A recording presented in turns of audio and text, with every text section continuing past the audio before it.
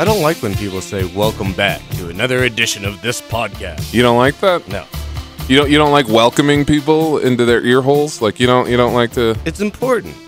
Yeah. I just don't like this. Welcome back to episode 117 of OU Radio with your hosts, Sasha Bloom and Johnny McKeon. Yeah, Johnny McKeon, your voice of choice for Earhole Media. Like, my thinking is, if you have a good show, you don't need to introduce yourself. Right? Yeah, that's true. They should know who we are by now. Is that what you're saying? I don't want to sound pretentious like that, but sure. Hello, everybody. How are you? I hope you had a beautiful week. I hope you worked your ass off, made some sweet love, and you're ready to do it all over again. Made some sweet love. Yeah. It's important. It is. No, it is important. It's just weird hearing you say that. I guess. I mean, like you want to well wish someone. Yeah. But I guess like I've never really wished someone to make sweet love. But I guess that it's a nice sentiment. I guess that's why I'm not a professional broadcaster. Yeah. Like, can you go on the radio as Johnny Promo and say, "Hello, ladies. I hope you made sweet love this weekend." Nah, I don't know if I could say that. You know? Should. Yeah. Maybe push the limits. Yeah. Push the buttons. You know. We have a fantastic show today, good sir. Yeah?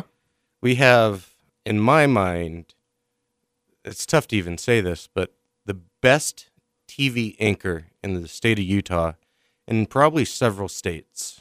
Yeah, I could agree with that. Kim Fisher.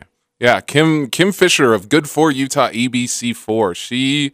I had the pleasure of working with her for almost 2 years, and I was impressed every day. Every day she brought it. Like I really cannot think of a time when she like flubbed or messed up or just looked unprofessional. And I remember when she would put her foot down, it would happen. Yeah. Things would change. And that's immediately she got my respect immediately.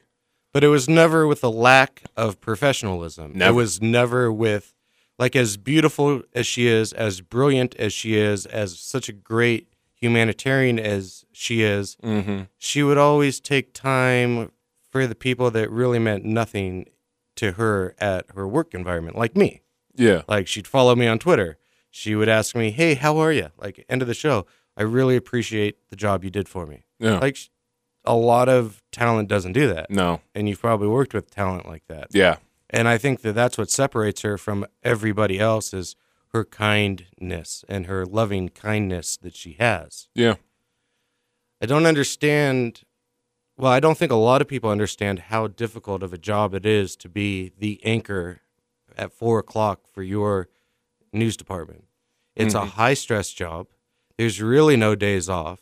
And the public pressure to maintain a perfect image is nearly impossible to deal with, I would think.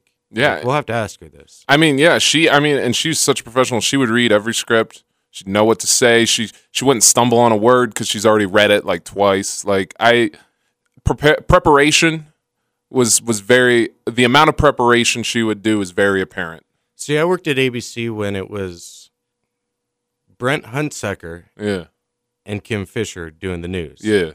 And the amount of professionalism that you were witness to was awe-inspiring between those two. And there were times when we went dark and there was no communication, and so there's no teleprompter. Yeah. And they were fine. Mm-hmm. You couldn't tell. Mm-hmm. You know, maybe you'd see a more exaggerated pause from Brent Hunsaker, but he free-formatted a lot of what he did. Yeah. You know, just brilliant television that she creates. Her stories, her features that she does for sweeps, they're impactful. I do like her interesting. features, yeah. Her healthfulness and her wanting to convey to the community of being healthy, of changing your diet, of getting out and going for a walk is inspiring to a fat person like me.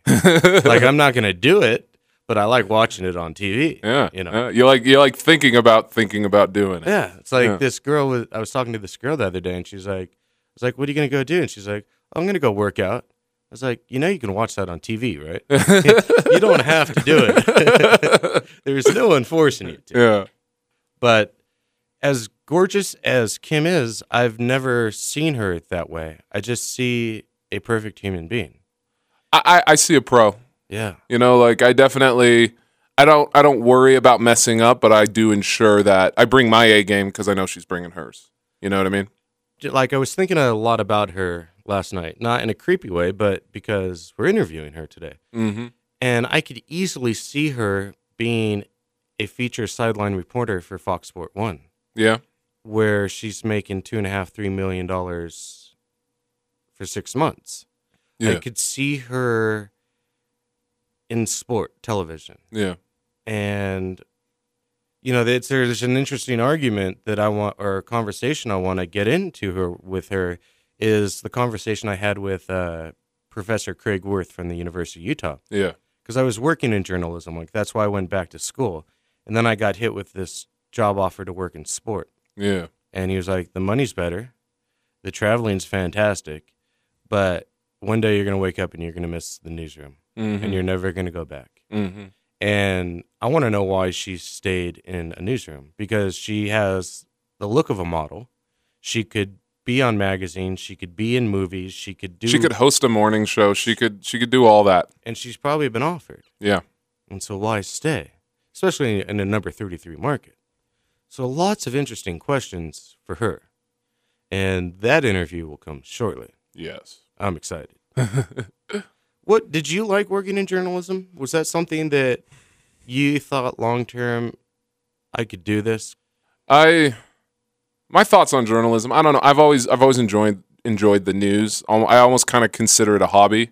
Like it's something I enjoy reading every day because it's something new every day, hence the word news.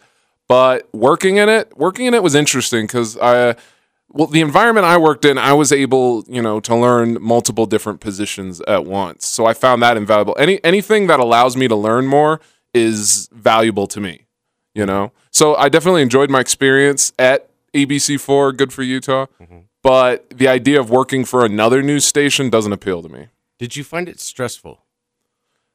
Yes and no, I guess. I found it challenging at first, and that's where the stress would come. I found it very stressful, and I don't think it's the job. I think it's the satellites and servers and amount of electricity. Yeah. And I think my body picked up on it. The one thing I as opposed to working in TV compared to radio now, I have noticed that I get less migraines. Yeah. I'm sleeping better at night. Like definitely being around all those screens really bothered me. Oh, it was like, hard. It was really hard. Like I would get pretty bad migraines about once a month. Like that third weekend of the month, like I would just get massive migraines. I worked a weird shift. Like television is weird hours. Yeah. People that, because I don't think a lot of people in our generation watch the news. Mm-mm. But the shifts are 3:30 in the morning to noon, or 4 to noon, and then 11 or 3 to 11. Yeah.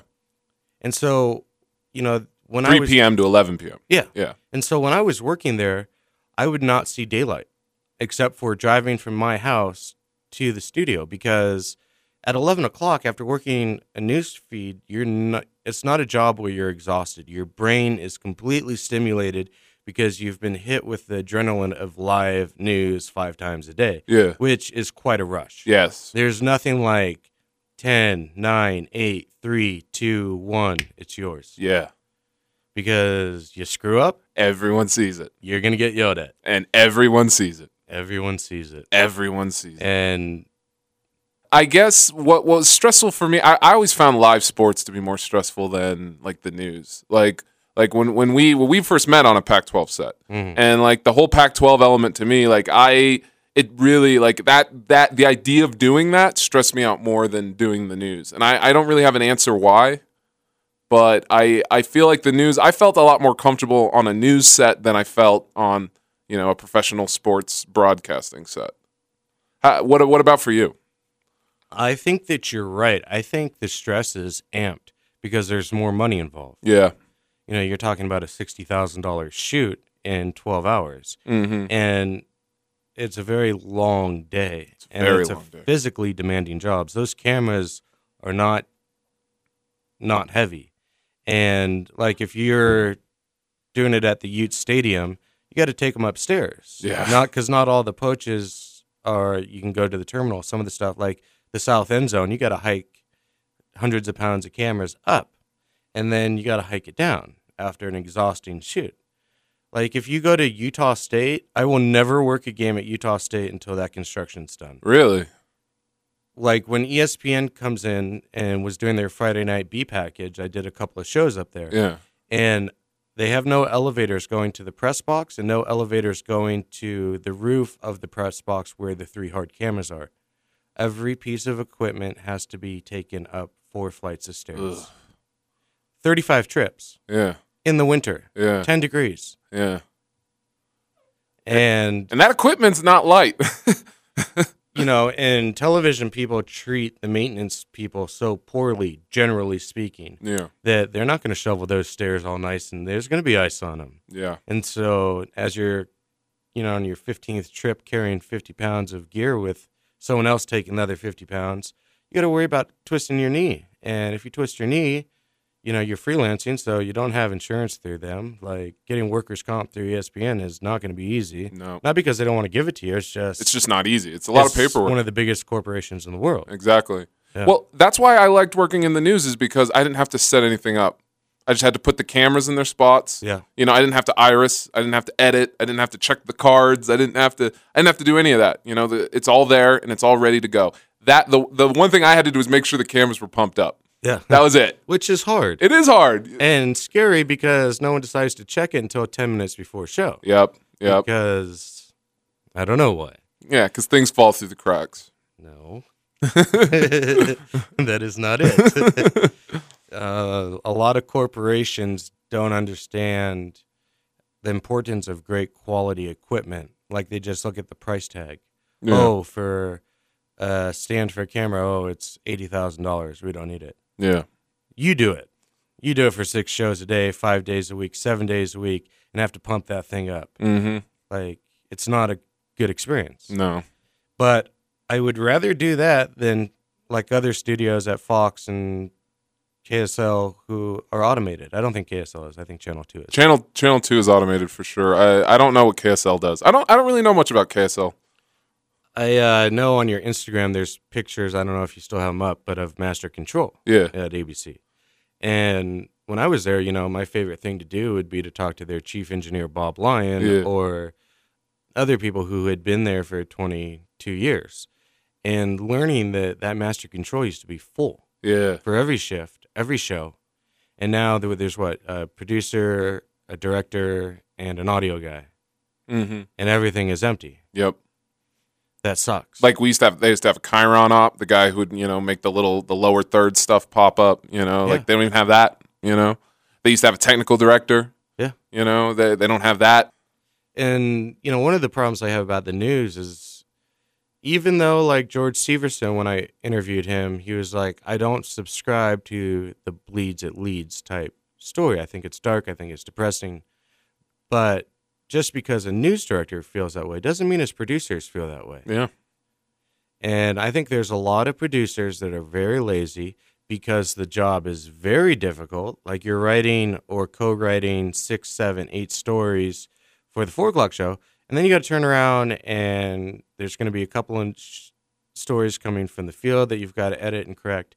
And it's because you're writing, and writing is difficult and it's stressful and it's out there. And you're sitting all day and you're not in the sun and you're by all these computer screens and all these satellite fields. And you're under a deadline. And you're under a deadline. A hard deadline. And you don't have a tech under you or a trainee under you who's getting paid 35, 40 grand a year to take the burden off. Yeah. And so you see that 3 killed, 1 dead on an accident, baby dies of whatever. This person raped this person raped that person. And at the end of that half hour, as a viewer, you're afraid to leave your house. Yeah. And I always believed in my early 20s that it was intentional, that they're trying to create this. Sensationalism. That it's the Illuminati creating the negativity and creating the disenfranchisement through violence. But I don't think it is. I think it's a tough job from a producer's angle. I think it's a tough job, and I think you have to prioritize, and I think it's easier to prioritize when it's, you know, someone, you know, 3 dead, 2 living. Like that's a bigger story than, say, you know, the budget was passed for Congress or something. You know, like certain stories like are just catch people's attention more than others. Because I don't know, because I look at that because, I post a lot of news articles, and like I try to balance it out. Like I don't want to be just all death and destruction and the economy and this and that. Like I try to put in stories that feel good too, but it's tough. And that's one of the things that's also part of Kim Fisher's job is she's the editor of her show. Yeah. While she's doing it live, because in those 80 pages that are in front of her on the teleprompter, there's stories she's not going to go to. Mm-hmm. There's going to be breaking news. There's a lot going on. And she's tweeting, and she's on Instagram, and she's dealing with old laptops. Doing promos in between shows. Yes. Yeah. Preparing for her next show.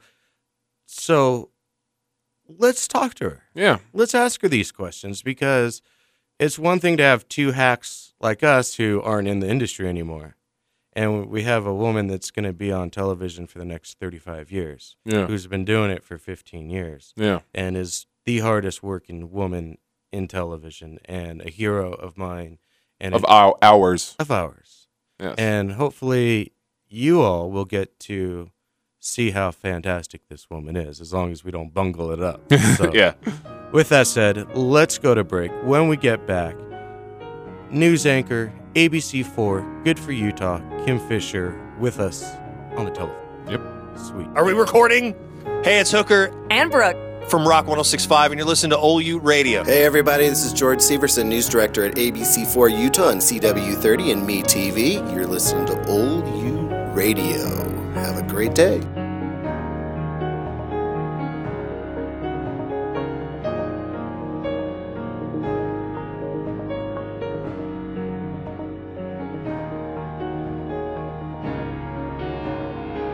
And welcome back to Ol Ute Radio. This is Sasha Bloom, Johnny McKeon in studio. Hello.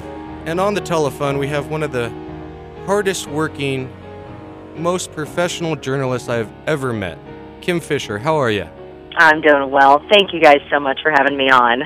Oh, it's my great pleasure to finally talk to you again. I used to work over with you probably 3 or 4 years ago, teleprompting and working with engineering, and you were one of those people that would always say hello and thank you to me. And working in media for the last 5 or 6 years, not a lot of talent do that. So thank you. Really? Yeah. Yeah, definitely. You're kind of an exception to the rule, for sure. Oh, thanks, guys. Well, I'm sad to hear that that's the case, but I'm glad to know that somebody recognizes my niceness, I guess. I appreciate it. On my last day working there, I said to you, and I thanked you for how hard you work, because it inspired me to work harder as a man. Every time I saw you, whether there were technical problems, whether there were script issues, like you would get frustrated, but you never lost your cool, you never blamed anybody. You were just really that consummate team leader, that news anchor. And for us little guys, it was really important. That means the world to me, honestly, because, I do see everybody in that studio as a team. And at the end of the day, while you obviously, as an employee, want your manager's recognition, what means more to me is that my team recognizes the work that I do and appreciates how we are together as a team. So thank you, guys. One of the things that impresses me about your willingness to be kind to people is you don't have to. You're on television every day in front of 50,000 people. You could go to a bigger market. You could go in sports and be a sideline reporter. But you seem really interested in taking care of your community and the people that work under you. And that's a learned behavior. Does that come from your parents? Is that something that you work on daily? It is something I work on daily because I know by a lot of reading and psychology that I've done that it is human nature to think of yourself first. But at the end of the day, we as a society are only going to get better as if we think of others first. And so that is a conscious decision that I make. And it's something that I realized as a young person. I didn't like the way it felt when people didn't think of me. And so I always want to treat others the way that I want to be treated. And so that's exactly why I do it. I think about how I used to be treated badly, and I never want to do that to anybody else.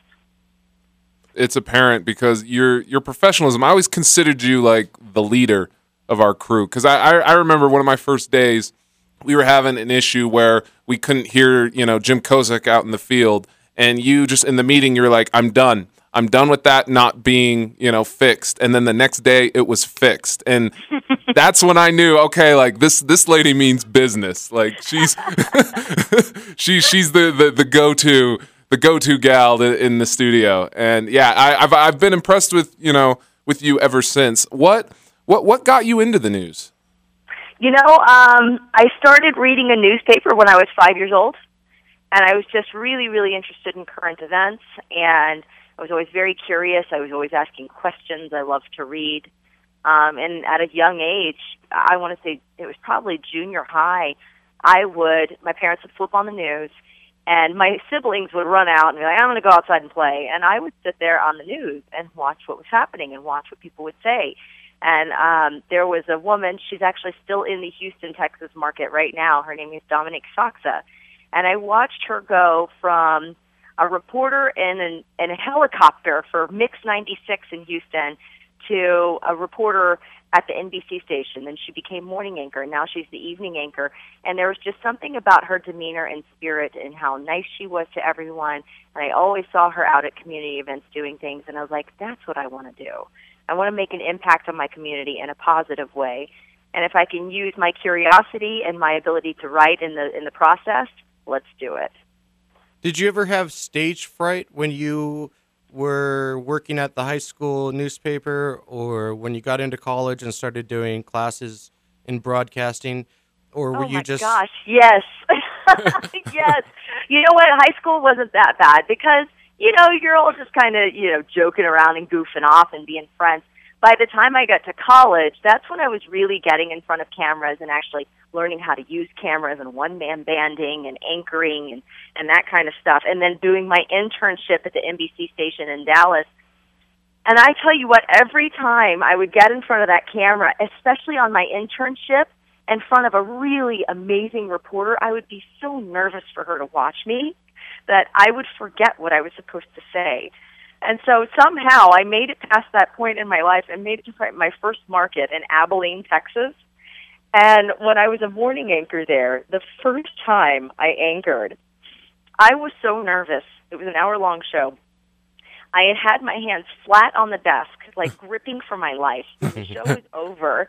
I had sweat handprints on the desk, and then I lifted up my arms.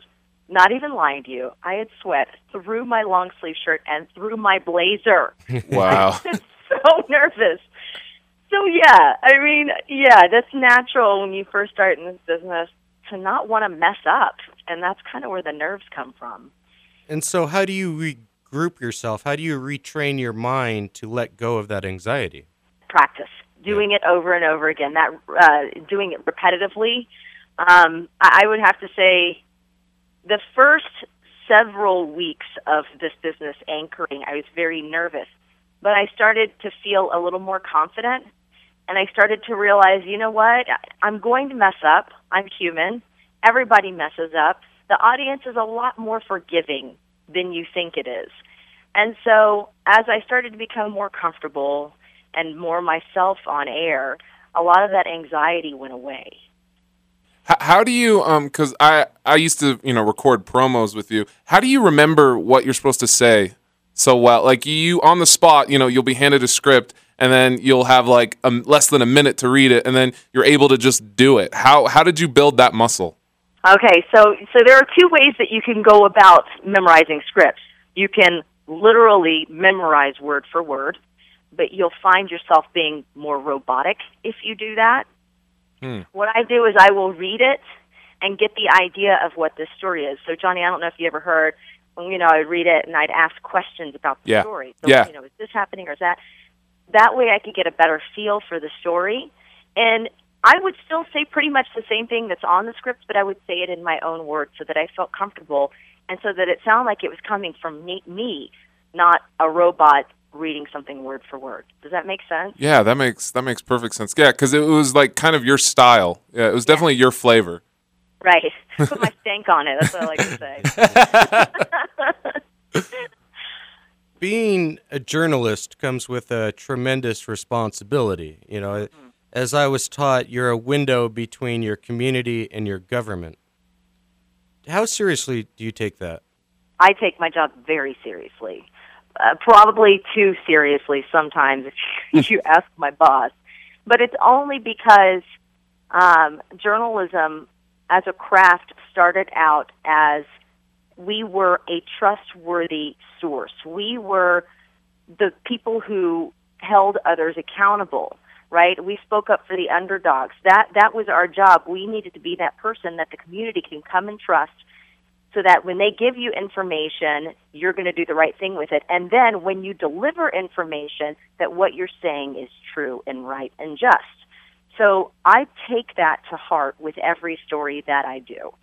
Unfortunately, I feel like our craft is getting further and further away from that for some reason, and it drives me up the wall.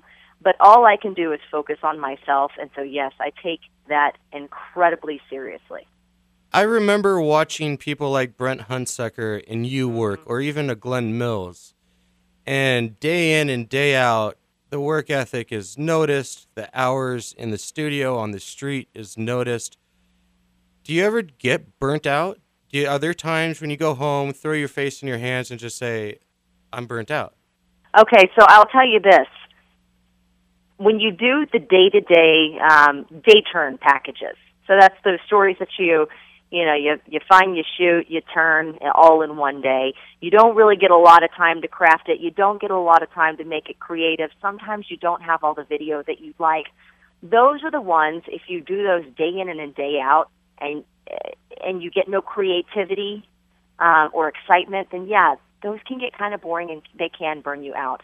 But as a journalist, when you get to do that investigative piece, or when you get to go to breaking news and you're bringing people information, right then and there during breaking news, that's the stuff that reinvigorates a journalist. And so as long as we get patches of that every now and then, to kind of remind us of, yeah, this is why I'm doing my job, I think a good journalist has a lot less likelihood of getting burnt out. That makes a lot of sense. Yeah. Do you ever think about leaving a newsroom and going into Like another avenue of reporting, like sports reporting? or acting or something of that nature? Yeah, I thought about sports reporting for a while. I was starting to get my hands in sports reporting when I was in Dallas, Texas. And it was fun, but being 100% honest with you guys, because I was doing entertainment there as well. And while it was fun, the one thing that I did not like about it was I was not taken as seriously as a human being. People saw me as just a pretty girl. That's the reason I got the job. Entertainment and sports doesn't take much. You're the token cute girl. I didn't like the way that made me feel. I did not, because I find myself to be intelligent, and I like people to trust in me and to go, man, she's a smart girl. And I didn't get that with sports. And so I kind of backed away and got right back into news again. But no, I mean, this is, honestly, I found my place here. I met a guy, I got engaged, and he loves it here, and I love it here. So, hopefully I'll continue doing what I'm doing for a really long time. That surprises me, and congratulations, by the way. He's a lucky man. One of the things that surprises me about you still being in a number 33 market is your talent and your person could take you to New York or Los Angeles or Chicago, I'm sure with an agent's phone call and the right opening. But you really embrace this community. Yeah, I really have. There's a lot to love about Utah. Aside from when you just look out your window and see how beautiful it is here, the people here really seem to care about others. This is one of the most giving states I have ever lived in, one of the most charitable. There is some sort of event to raise funds for something going on almost every weekend, and I just really like to see that. It comes back to exactly what I was talking about before of treating others the way that you would want to be treated, and I feel like there's a lot more of that in this state than in many other places. Speaking of which, just one of your own personal causes, I've noticed that you always kind of support pit bulls, and you like what? Can you tell me a little bit more about that? Sure. Yeah. So, my dog, she's actually laying right here next to me right now. Her name is Paris, and she's an almost 12-year-old pit bull, and I got her when she was 4 weeks old. And, I didn't think much of it because I've never had the whole dog breed stereotype in my head. If anything, I guess growing up it was Doberman pinschers, but I've met so many nice Dobermans that it's never affected me. And so having Paris, and seeing how people would react to her in a negative way sometimes, it kind of shocked me. And so I made it a point to put her through all of the best training and make her what I call a good dog ambassador for her breed. Mm-hmm. And so that people, when they meet her and I say this is a pit bull, they go, oh my gosh, this is a really nice dog. Because in my opinion, it's not the breed, it's the deed. And the deed usually is because of the owner. And so there's always going to be freak situations, but at the end of the day, if you rewind back, you can see where it comes down to something that the owner has done. And so, yeah, that's my main thing with pit bulls is I would like for people to it's kind of like a form of dog racism, and I would like for people to recognize that and go, hey, it's not this one specific breed. It's what's happening around it, because there are a lot of bad people who get the breed for the wrong reasons, and we need to see that that's the problem, not the dog. You and your boss, George Severson, and Craig Worth do a lot with animal shelters. Mm-hmm. Have you seen improvement in the last 4 or 5 years in the way animals are rescued, in the way animals are treated in this community? Or are they still, not by a large percentage of people, but are animals still treated with brutality? We have done a lot better in the state of Utah over the past, I'd say, 5 years, but we still have a long way to go. We're trying to be no-kill by, I believe it's 2016 or 2019? 2019, as a state. Right now, there are several cities that are no-kill when it comes to dogs, but we still have an issue with cats because we haven't really honed in our feral cat programs. We're doing what's called a trap and release right now in a lot of different cities where they trap the feral cats, they fix the feral cats, and then they release them back out in the wild. I feel like that needs to happen a lot more in many more communities to bring the cat population down. But, we're moving in the right direction, and I'm seeing far fewer people get their dogs from puppy mills and instead adopt, and we just got to keep that momentum going. So if I want to buy a puppy or a kitten, is going to Petco the best way to do that, or do I want to go to a shelter, or do you go to private breeders? Yeah, so this is my personal opinion, because there are a lot of different opinions out there when it comes to adopting animals. Obviously, there are probably some really great breeders out there, and I don't want to take away from the work that they are doing. In my opinion, though, there are a lot of animals out there who don't have homes and who could face euthanasia or a bad situation. So for me, I would always encourage someone to go to a shelter or to go to Best Friends Animal Society, or there's another one called Cause. There's a bunch of different organizations out there, and there are thousands of dogs out there in the state of Utah right now that need homes. So even if you're looking for a specific breed, you can contact these organizations and say, hey, I'm looking for a Doberman Pinscher. They're likely to have one, or they'll let you know when they get one. So in my opinion, it's best to adopt those dogs that may not have a good future in front of them instead of going to a breeder. That's interesting. I've always kind of wondered this about this. Since you are kind of like the voice to the public, do you feel that you have difficulty expressing your personal beliefs and feelings, or do you feel more empowered? Oh, gosh, no. I find it really hard to express my personal feelings because at the end of the day, as a journalist, and again, we've lost sight of this with the MSNBCs and the Fox News is out there. As a journalist, it's not my opinion that matters. What my job is to bring to people, here are all of your options, here's what's going on, you decide. So I really try to keep my personal opinions out of it, which is why when we were talking about the dog, I said, well, hey, listen, this is just my opinion, and then I still even give the good positive side to the breeder, because there are always more than one side to every story. And so I try really hard to realize that just because I have a strong opinion about something doesn't mean that everybody's going to agree with me. Do you worry about being seen drinking a glass of wine or being at a sushi bar and being a public figure and a journalist? Like, do you worry about Like out in public? Yeah. Yeah. Yes, of course, especially in the day of social media, and especially in a state like Utah where so many people do not drink. I don't really talk about it much, but yeah, I mean, I do love having a glass of wine with my dinner. And I do sometimes worry, okay, who's sitting around me going, oh my gosh, I'm never going to watch her again because she's drinking a glass of wine. But at the end of the day, what I've come to realize is that I have to live my life too, because I'm a human being and I want to be happy. And so, if somebody's going to judge me over having a glass of wine with my dinner, there's nothing I can really do about that. I can't live my life for other people. Now, you're not going to find me standing up on a bar going crazy doing shots. No. That is not going to happen. But yeah, I mean, it's one of those things. Yes, you're a public figure and you have to be concerned with what other people think. But at the end of the day, you got to live your life too. Now, when did you first really feel that you were in the public eye? Was it when you got on TV, or was it a transition? Was it pretty immediate?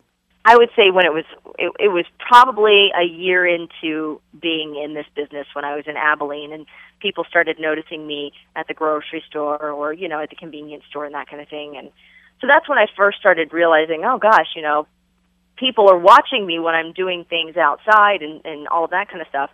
But what's really been interesting is I've been in this business for 12 years, and so I have basically grown with social media. Mm-hmm. Because when I first got into the business, there was no Twitter, there was no Facebook. And so I kind of took the route of sharing my entire life with my viewers and everyone on Facebook and Twitter because I don't feel like I have a lot to hide. Mm-hmm. But there was a blogger who took a photo of me out of context, cropped it, and called it something it was not. And that was the moment where I said, okay, scale back. I can't share everything with everyone because not everyone is going to be responsible with the content. And so that was probably about 6 years ago now. 7 years ago? No, yeah, 6 years ago. And so since then, I've really scaled back what I share online because I don't want things to be taken out of context for people to judge me for who I am. So yeah, that's kind of how I feel about the public image thing. So speaking of judgment, how do you handle like the criticism? Because I'm sure people email you all the time about one thing or another. Yeah, didn't you see the thing I posted this week with the lady talking about me wearing suspenders and looking like a hick? Yeah, that's exactly what I was thinking of. Like you take take it in good jest, but it's how do you do it? You got to get a thick skin. When I first got into this business, I would get so bothered by it, and I'd go home crying, like, why would they say these mean things to me? But then you just come to realize that there is, it's like a spectrum, right? There are the people on one side of the spectrum that will write you because they genuinely want to help you out, and they think that they're making a suggestion like, hey, I love you, blah, blah, blah, blah, blah. I don't like that lipstick color. So if they're saying it like that, that's something I can look at that and go, okay, that's probably valid. But then at the other end of the spectrum, there are trolls and people who are just really unhappy with their lives, and they will just try to say things to be nasty and get a rise out of you. And so somewhere inside of that spectrum, you just have to look at what's being said, take a deep breath and go, what part of this am I going to take, and then what part of this am I going to give right back to them? They can keep that.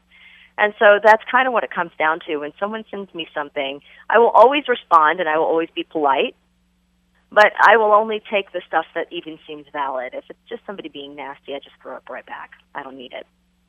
You take working out very seriously and you take your health very seriously. And one of the things I enjoy about you is you show your community helpful tips on how to lower your weight, improve your cholesterol, deal with your body image, especially if you're a woman. Mm-hmm. Is that hard for you to be a role model for women and to be a voice of being healthy when it's so easy to be unhealthy? Yeah. Okay. So that's a really interesting question and a good one. So I grew up working out. I mean, I started working out because I was an athlete when I was like 14 years old. And so being an athlete and working out and being healthy has always been a part of my life. And then as you get older, you start to realize that working out is also, going to prolong your life, and it's all of these great things for you. And so, but then there's also, as a woman, you work out because you want to look good, right? Mm-hmm. So there's all of these different reasons why women work out. And over the past, I'd say 5 or so years, I've really started to want to empower women. And I've really started looking at the things that I do and the things that other women do.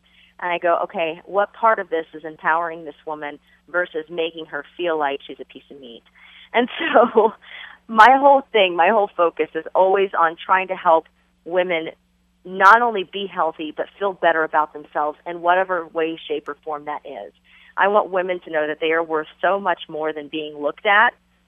And I also want them to know that a lot of it is their brain.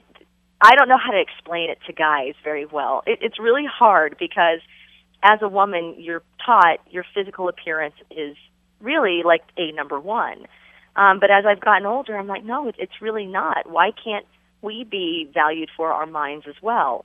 And so we walk this fine line of wanting to look good, but also wanting to be appreciated. So I don't know, that's a whole big old fat answer for really, I want women to feel good about themselves, whatever way, shape, or form that is. And so that's why I do the stories I do. Speaking of the stories that you do, I particularly enjoy a lot of your sweeps pieces. Where do you get the idea? Like, can you walk me through the process of how you develop your sweeps pieces? Sure. Yeah, so a lot of it, I watch a ton of documentaries. Because I feel like that's just a way for people to really understand what's going on outside of their communities and around the world. And I had watched several documentaries on street harassment, on domestic violence, on sexual assault, and it really got me thinking, what kind of stuff like this happens here in Utah? And so we'll speak directly about my street harassment story. Yeah. I just started talking with women in the community and saying, hey, have you experienced this? Tell me about your experience. And I saw more and more women saying, yeah, I've experienced not only street harassment, but like public groping and harassment on different levels, and some rape. And you go, oh my gosh, this is just not being talked about whatsoever. And so from there, I built upon that, and I find specialists to talk to me about the issues. And so that's generally what it is. I find out about something, I see how it's impacting our community, and then I build the story around that. You write very well. Your ability to state and relate what's going on is very easy to see and understand. Was that hard for you to develop? Because a lot of people can't do the quality of craftsmanship that you have. Well, thank you for that. And I'd say, yeah, it is. It's hard for anyone to develop. I mean, we all learn the same ABCs and 1, 2, 3s going through school. Obviously, there are going to be people who excel in math, people who excel in science, and then people who excel in writing. And that was me. I excelled in writing. But writing for television is a whole different beast. And it really is, you get into this business green. You think you know what you're doing. But you look back, after 5 years and you go, oh my gosh, I was horrible. And so it's all about learning. And the biggest thing for me was surrounding myself with amazing journalists and not being afraid to ask, hey, why did you do that? Hey, what do you think about this? How would you change this and why? Not only asking people for help, but understanding why they do what they do. And that has made me a better journalist because of the half a dozen people who have mentored me. How important is it to have a good relationship, not only with your journalists and your camera operators, but for your news director and general manager? not just because of how much they've experienced and how much they can give to you and to your craft. Yeah, I think it is important to be a team with everyone at your station, from your general manager to sales to news director to floor crew. I think that if you have a mutual respect as a teammate with those people, you will all flourish and grow. So I believe it's not just your management. It's not just your field crew that you go out with. I think that everybody in a station can learn from one another. And if we treat each other with respect and as a team and understand that without one of us, the whole team falls apart. If we could all have that mentality going into work every day, I mean, it's going to make the product that much better. In some of the places I work with a bunch of grumpy Gusses who aren't interested in anyone but themselves and the job that they're doing, and they're very hesitant to teach and to give their knowledge. What's your and for any field of business, what's your advice to that person that's 4, 5, 6 years into their profession and starts to wonder, how do I overcome the people that just are trying to hold you down? Right, and you're going to come across that. That's never going to go away. It just won't. So you have a couple of choices on how to deal with folks who may not be the easiest to deal with. You can just kind of go, all right, how does interacting with that person on a daily basis affect me? Do I need to interact with this person on a daily basis? And if you don't, then don't. But if you do, I always say kill them with kindness. And if that doesn't work, a great thing to do is walk up to that person and say, hey, listen, I feel like there's something going on here. Can we talk? Have I done something to upset you? Because I really respect you as my coworker, and I really want to, have a better relationship here. It is hard as nails for even the grumpiest of Gusses to look at you and still be mean after you approach them that way. So that would be my suggestion. Well, I will use that. And here's another thing. There might be grumpy people in your newsroom. Smile, say hi to them, and walk past. But for every one of those grumpy people in there is someone in your office who is going to be willing to help and mentor you. You got to find that person. You have to seek that person out. When does patience run its course for a young person moving up in a corporation? Because you have to be patient. Because there's a lot to learn in any corporation. But it comes to that point where you have to fend for yourself and ask for something new, whether it's money, whether it's benefits, whether it's more creative opportunities. When did you learn how to ask for what you needed? I learned in my very first job. Within 2 months of being there, our morning anchor was leaving, and I was the weekend one-man band reporter, and I marched into his office, my news director's office, and I said, I want that job. And he kind of laughed, and I said, no, I'm serious, I want that job. And he said, well, we don't have anybody to fill the position yet, so we'll throw you up there and see how you do. And then from there, it was just faking it until I made it, I mean, I just had to sink or swim. And so that was me. And so from that point on, I realized if you just walk in with determination and confidence, it's really hard for people to not take that seriously. And so I've had that happen several times in my career where I've just walked in and said, this is what I want.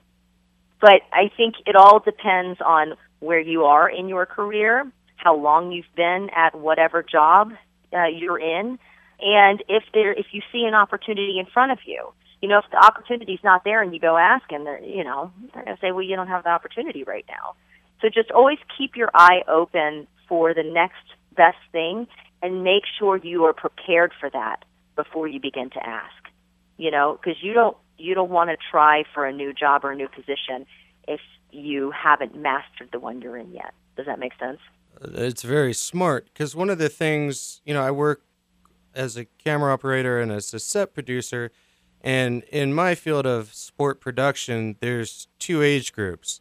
There's the 55 to 64-year-old person who has 3 years left in their career, And then there's the 34-year-old person like me who's hungry, wanting to make the more money, to get the better job, to get the better position, and knowing that there's 3 years to go before spots open up. And if you try to force someone out, the one that gets forced out is you. Right.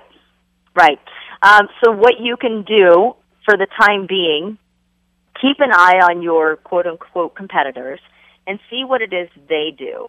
See where it is that they may be lacking and try to make yourself better in those positions.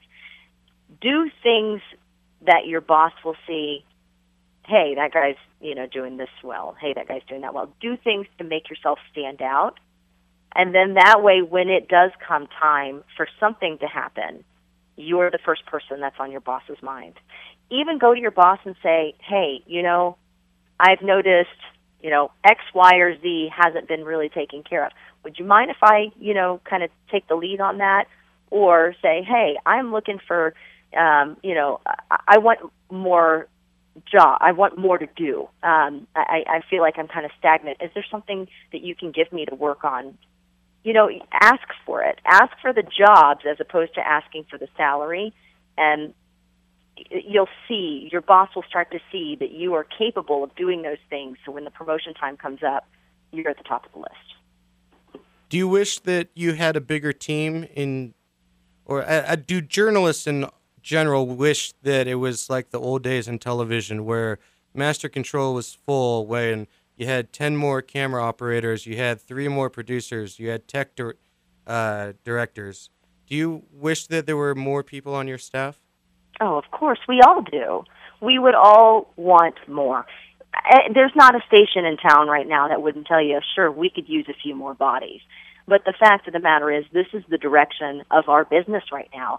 And we either have to deal with it and conform to the changes, or we get flushed out. And so as much as I'd like to sit and wish and think, I wish it was like the old days, I instead go, okay, there's nothing I can do about that.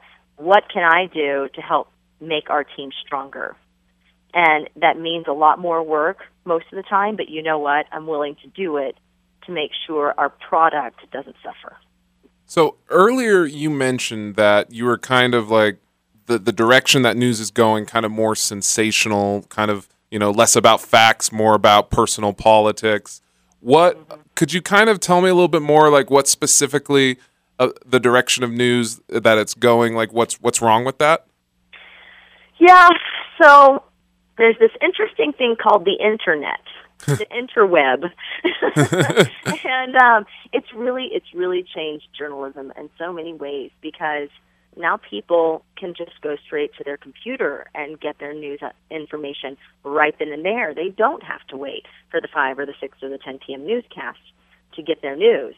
And so we as journalists and as news stations are trying to continue to get people to watch TV while we're also scrambling to try and figure out how to monetize the internet, because as people watch TV less, advertisers are willing to spend less. And so without advertising dollars, there is no TV. You get it? Yeah. And so I think what is happening in television is that on TV itself, we're trying so hard just to get people to watch that things are getting more sensational, right? And we're trying to put more product on the air, but we're trying to save money, so we're cutting down bodies and having the bodies that we have left do more. And then not only that, we got to post stuff on the web. We got to try and work that to get people on the web to look, and so that maybe we can start selling ads for the web. So this is the problem, is that we end up more focused on just trying to get eyes to tune in than on the product itself. What was and your then the product suffers? What was your thought when Katie Couric signed a $6 million annual salary with Yahoo?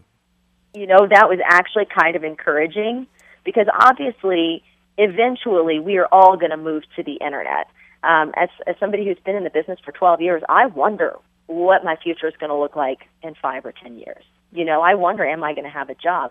So to see Katie go to Yahoo and actually sign this big deal, I'm crossing my fingers that it works out. I really am. I think that's a really, really big paycheck. I think Yahoo is, I don't know, being a little too generous. But hey, if it works out and that becomes a new way of doing news, then that gives journalists like me some hope for the future. Well, I'm excited for your future, and I'm excited when I get to watch your news, because I know that you're not going to come with half your energy. I know that you're not going to be on air hungover. I know that your punctuation in your story is going to be perfect, if not nearly perfect, every single day. And there's a lot of us that see that in you, and I just really appreciate your journal, and I want you to know that. Thank you so much. I had one more quick question. If for someone who's starting out today who wants to be a journalist, could you maybe tell them, like, you know, what was something that you wish you knew starting out, or some advice that you could give them? Yes. Starting out, I wish I knew I didn't know everything. Because you graduate and you a lot of times think you know everything. And at the end of the day, when you walk into a new newsroom, you need to shove a slice of humble pie in your face and walk in being nice to everyone and looking around at everyone and the work that they do and figuring out how you can make your work better by watching those around you. That's the number one thing I would say. Always take constructive criticism. Always ask for advice from journalists who are more seasoned than you, and always know that you have more to learn. So, Kim, we can catch you on Good for Utah from one of the 5. What are all your shows? I am on Monday through Friday at 5, 6, and 10 p.m. And then what's your Twitter and all that? At ABC4Kim on Twitter, at ABC4Kim on Instagram, and my Facebook page is also facebook.com/@ABC4Kim. On June 11th, you're emceeing the Heart and Stroke Ball. Yes. What is that? So that's the American Heart Association. It's one of their big fundraisers. It's at Lakai this year. And it's kind of fun. It's like a garden atmosphere. They do a big silent auction. I'm not sure who our guest speaker is. They haven't really sent me my script yet, but generally we'll bring somebody up who has been affected by heart disease. Then that person will come up and kind of talk about their story, and then we just try to raise funds for the American Heart Association. That's very kind of you to lend your name to that organization. It's what I do, man. I love charities. Just one more question now. Do you get nervous talking in front of crowds more than talking in front of the camera? You know, I used to. And so for example, when I go to the American Heart Association garden ball, I will likely for the first minute feel a little nervous, and then it kind of goes away. It all comes down to human nature. We don't want to mess up or look stupid in front of people, and so that's why we get nervous. So yeah, still a little bit, but it's a lot better now than it used to be. Well, thank you so much for your time, Kim. I really appreciate you. It's my pleasure, and guys, thanks for the kind words. You really made my day.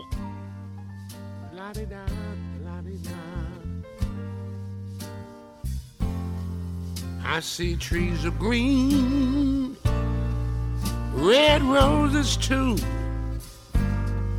I see them bloom for me and you. And I think to myself, what a wonderful world.